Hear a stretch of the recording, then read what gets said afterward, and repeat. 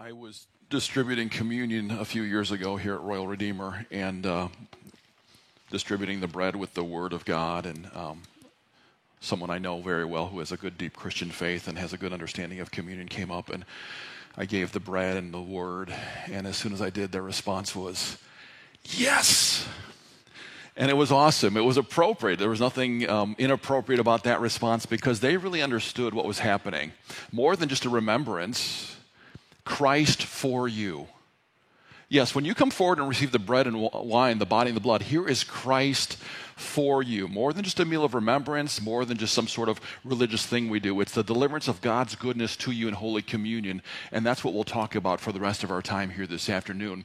We're in a short 2-week sermon series called Gestures of God's Love, Understanding the Sacraments, and last week Pastor Tim did a great job talking about our first sacrament, Holy Baptism, and today we'll uncover Holy Communion, right from God's Word, what it is, what it does, and who it's for. What it is, what it does, and who it's for. Our text is a little bit of an expansion on what Christina just read. We'll take it from the account according to Dr. Luke in the 22nd chapter, verses 14 through 20, and reads as follows. When the hour came, Jesus and his apostles reclined at the table, and he said to them, "I have eagerly desired to eat this Passover with you before I suffer. For I tell you, I will not eat it again until it finds fulfillment in the kingdom of God." After taking the cup, he gave thanks and said, "Take this and divide it among you, for I tell you, I will not drink again from the fruit of the vine until the kingdom of God comes." And he took the bread and gave thanks and broke it and gave it to them, saying, "This is my body given for you. Do this in remembrance of me." In the same way, after supper, he took the cup, saying, "This cup is a new covenant in my blood, which is poured out for you." May it please God that we would benefit from the reading of his holy word this morning. Let's come together in prayer.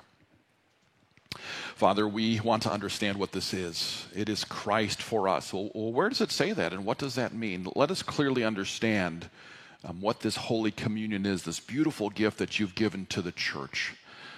Let us enjoy it and celebrate it and be grateful that you have given it to us.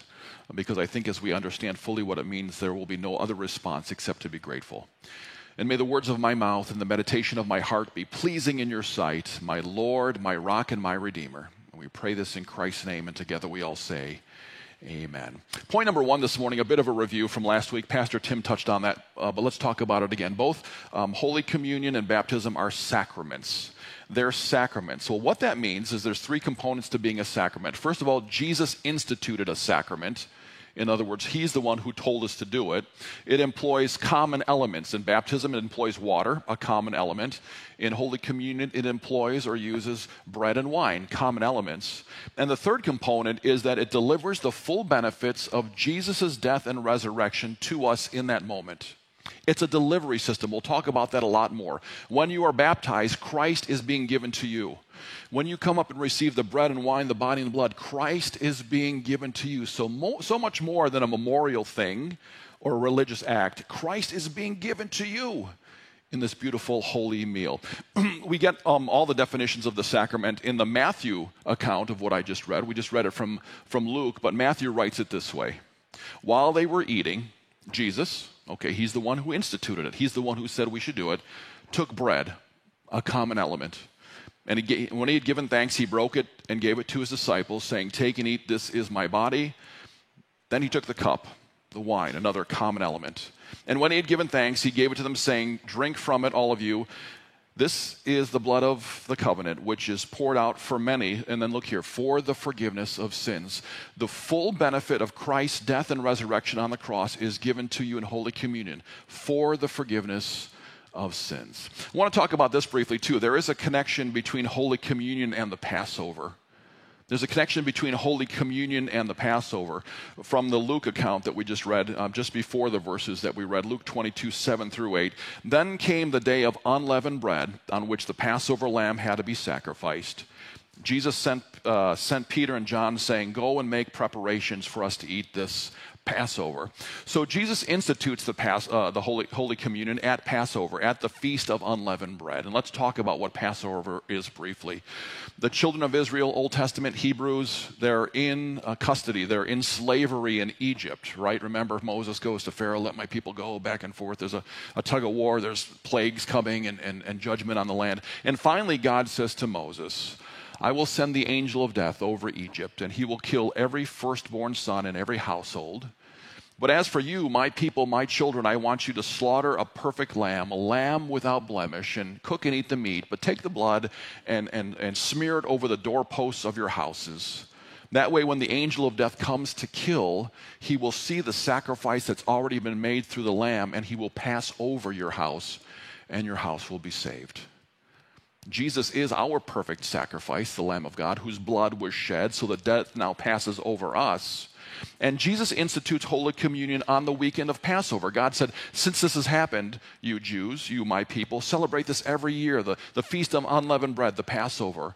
Jesus institutes Holy Communion at the Passover because he is now showing them and us, I am the sacrificial lamb. I am the Lamb of God. Didn't his cousin John the Baptist call him that? Look, behold, the Lamb of God who has come to take away the sins of the world. And interesting that God allowed the Passover, the original Passover, to happen before the children of Egypt were delivered from slavery.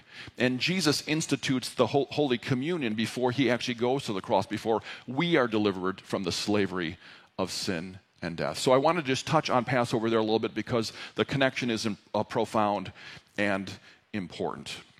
All right, so let's really dig into what Holy Communion is and what it does. Holy Communion is a means of grace. Jamie used that term. That's a church father term that we still use today because it's so important. It's a means of grace. God has chosen to use both Holy Communion and baptism as a delivery system of giving us the full benefits of Christ's death and resurrection to us in that moment, in that act, through those elements and through the Word. It's a delivery system. It's a conveyor belt or a pipeline or a wire or a freeway truck delivering you stuff.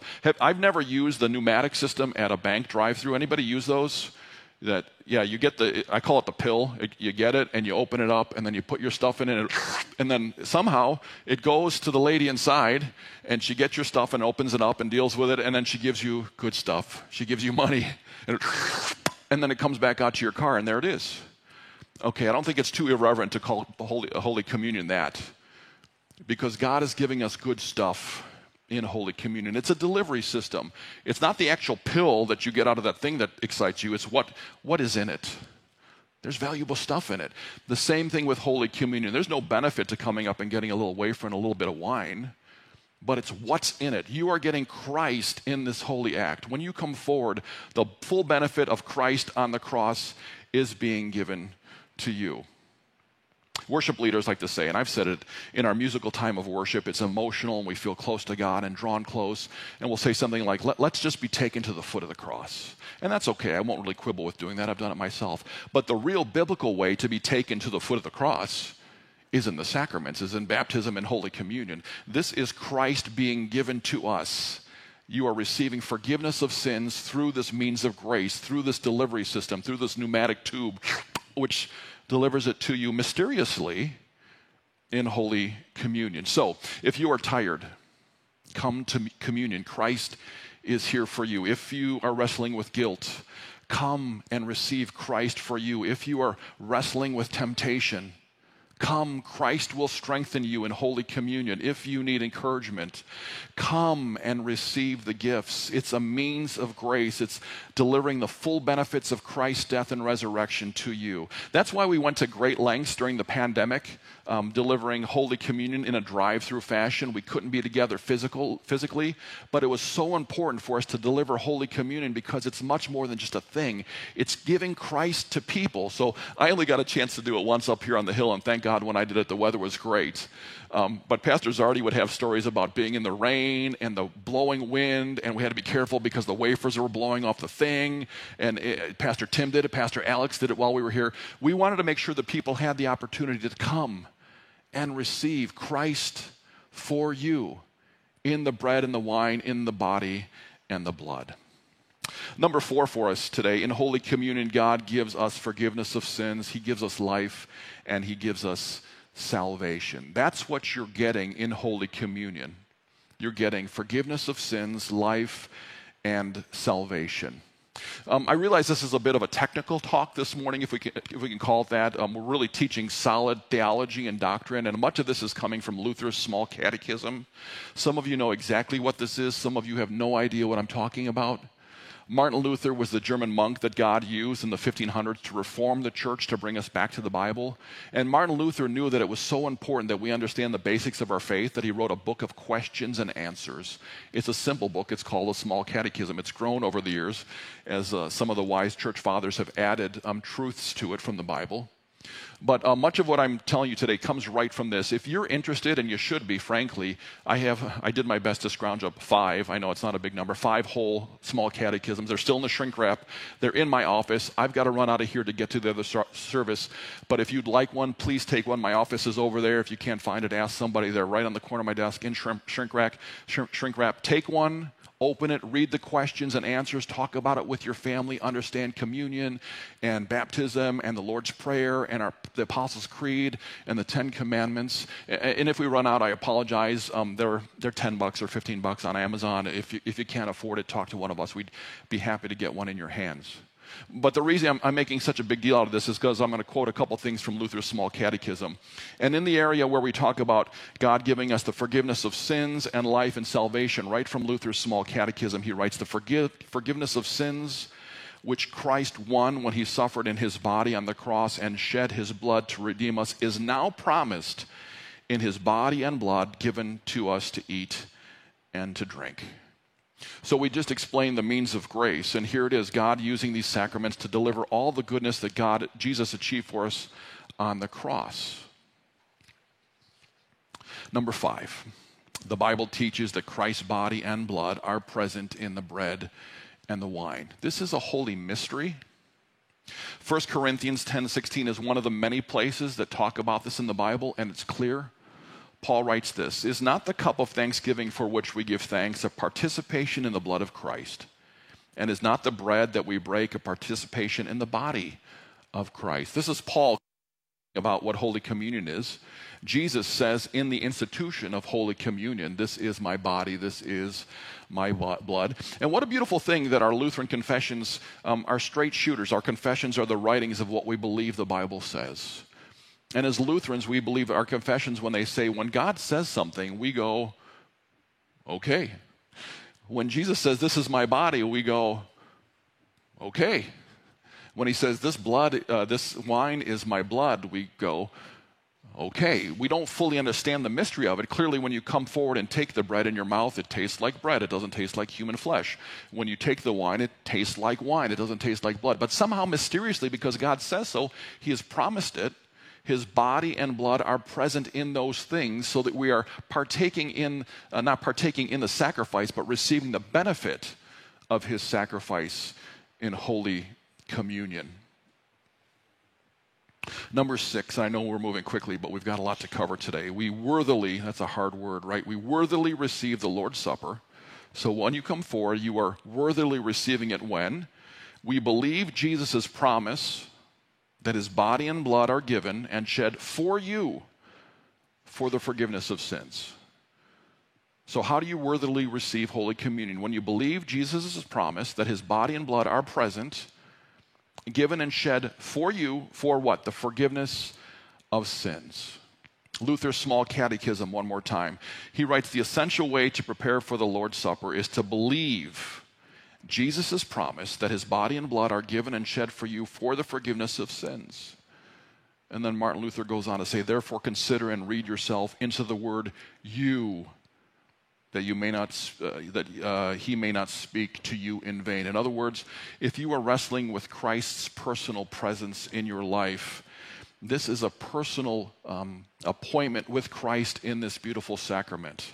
The psalm writer David understood a nearness to God that he embraced. Psalm 32:7. You are my hiding place, he writes. You will protect me from trouble and surround me with songs of deliverance, a real closeness. God was for him. Asaph was another psalm writer. He writes in Psalm 73, "But as for me, it is good for me to be near God. I have made the sovereign Lord my refuge." If you want to be near Christ, several ways to do it. One of them is to be in his word. Another one is to come forward and receive Holy Communion. It is Christ for you. When you hear the people distributing communion, take and eat. This is my body given for you. Think of your name in that, a personal relationship with Christ in this holy meal. Let the nearness of Holy Communion be real to you. You may not sense it emotionally. It's not an emotional thing. I mean, there can be an emotional yes reaction, but maybe it's the least emotional part of our service. It's not about feelings. It's about truth. It's about Jesus' promise that he is in those things. And rejoice that he is for you and that he is with you. This is especially important for people struggling with their faith. We have seasons of faith. Sometimes we feel very near to God, and sometimes we feel very distant. If you feel very distant, this is exactly what you need. It's not our way clawing back to God somehow. It's Christ coming to us in his promise that he is here in this meal, this Holy Communion, these special times.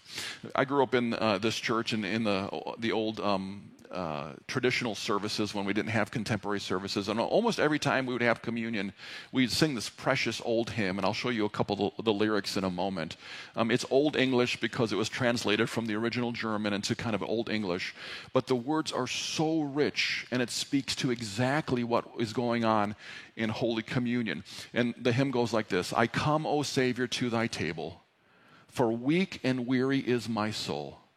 Thou, bread of life, alone art able to satisfy and make me whole." And the refrain sings, "Lord, may thy body and thy blood be for my soul the highest good." There's 18 verses to this song. I won't show you all 18, but let me show you one more. And this is really reminding us how it is that we are to look at our sin and what God is washing away from us through Holy Communion as it delivers the goods from the cross. "Oh, let me loathe, let me hate all sin forever as death and poison to my soul, that I through willful sinning never may see thy judgment take its toll. Lord, may thy body and thy blood be for my soul the highest good." So the Bible talks more about Holy Communion and actually talks about the dangers of receiving it in an unworthy manner. It's interesting. Paul writes a lot about this, so we take our time. And we understand what Holy Communion is, what it does, and who it's for, how it should be received. So let's take a couple minutes to talk about who it is that should receive Holy Communion. Not as a way of restricting, but just as a way of following biblical principles. And maybe the best way to understand who it's for is to understand who should not come forward to receive Holy Communion. And the first one is that you should not come forward and receive Holy Communion if you're not a Christian or you're not baptized. Christ gave Holy Communion to his church, to his baptized church. If you're on the road to baptism, great. Be patient. Once you're baptized, Holy Communion is for you. But if you're not a Christian, if you don't believe these things, and if you're not baptized, you ought not, because the Bible is clear. You can actually take Holy Communion in an inappropriate way that actually brings you harm. So we're careful about that. Secondly, don't take Holy Communion if you're not able to examine yourself. This means infants. We don't give communion to infants. They can't think about who they are. We don't give it to the very young. We don't give it to people who've not received proper instruction to understand exactly who they are and who Christ is and what is happening in Holy Communion. We don't give it to people who are unconscious. We would like to, because there's a great benefit in Holy Communion, but they aren't thinking right now. They are not able to examine themselves. 1 Corinthians 11:28, everyone ought to examine themselves before they eat of the bread and drink of the cup. Next, you should not receive communion if you are openly ungodly and unrepentant, living contrary to God's word. So we need to squirm a little bit here this morning. If you don't hate your sin, if you don't wish you weren't a sinner, if you celebrate your sin, if you know God's word clearly but think you know better, and that's an old, antiquated book for another time, it really doesn't apply to me, and you're living in a way contrary to God's word, willfully sinning, unrepentant, not broken over your sin, this isn't for you. This is a meal for those who are repentant. When I say that, I'm not talking about people who are wrestling with temptation and hate when they give into it and seek repentance and have a heart after God and wish they wouldn't. Then this meal is totally for you. But if you're out celebrating sin, or as I said earlier, someone who doesn't really agree that the Bible teaches clearly a way of living and are living in that sin, this isn't for you, because the Bible says you can take it to your own damnation, the Bible says. You ought not take communion if you're unforgiving or unwilling to reconcile. Why would that be? Well, forgiveness of sins, which is delivered to you in Holy Communion, is for people who are forgiving and willing to reconcile. It says so in Matthew 6:15. If you do not forgive others their sins, your Father will not forgive your sins. So if there's something going on where there's unforgiveness or unwillingness to reconcile, then Holy Communion is not for you. Yeah, thanks. I got lost there for a second. So let me say this. If at communion today or another time you do not come forward, awesome. I get that there are reasons. And let us all have that heart and that spirit. If someone is not coming up for some reason, let us not look at them and go, dealing with sin. Because you are too. They're just in a place where it's not appropriate at this time for them to come forward. I've passed by several times of Holy Communion in my life because I've been in arguments with people, or my heart wasn't settled, or it wasn't appropriate for me to come forward. And if that's you, God bless you. Stay in your seat. Come forward if you like and make it clear that you're not ready to receive, and the attendant will bless you. But in that case, Holy Communion is not for you. I'd like to close with a prayer from Luther's Small Catechism. We'll pray this together. It's a beautiful lead-in to Holy Communion. It's a beautiful prayer of understanding of what it is. So let's pray this prayer together out loud. Lord Jesus, I have no worthiness of my own to merit the eating and drinking of your holy body and precious blood. Trusting not in my own righteousness, but only in your promise of the forgiveness of sins, I come to Holy Communion asking for mercy. I want to live alone, always giving thanks for your undeserved blessings, and eventually that I would be brought to praise you forever at your heavenly banquet. Amen. So as we wrap up this morning, a couple of next steps. These are always available at the bottom of your worship outline if you still have questions about this mystery, because there is some understanding to it, right? Come and ask me or Pastor Tim or Pastor John or some of our directors of Christian education. They'd be happy to help you through this. Secondly, examine yourself to see if it's appropriate for you to receive Holy Communion. We asked those 5 questions, and they'll be on the screen again this morning before Holy Communion. It's our way in helping you to examine yourself. And number 3, leave Holy Communion thankful, like that guy at the beginning. Yes! Rejoice that God has forgiven your sins. That's what this is, delivering the goods, delivering all the benefits of Jesus' death and resurrection at the cross to you in this holy meal. All right, there was a lot there this morning, I know, but let's come together and wrap this up in prayer. The gift that you've given to us, Lord, in Holy Communion is tremendous. Let us handle it carefully, but with great joy. Not fearful in a strange way, but understanding that you have given to us the way that it ought to be appreciated. So let us examine ourselves. Let us come forward and appreciate this holy meal and receive the full benefits of it. The benefits of Christ's finished work on the cross are ours to enjoy and to benefit from. For this we're grateful, Lord, because we leave the communion table clean and blessed and walking in a direction that glorifies you. We give you thanks, and we pray all of this in Jesus' precious name. Together we all say, amen.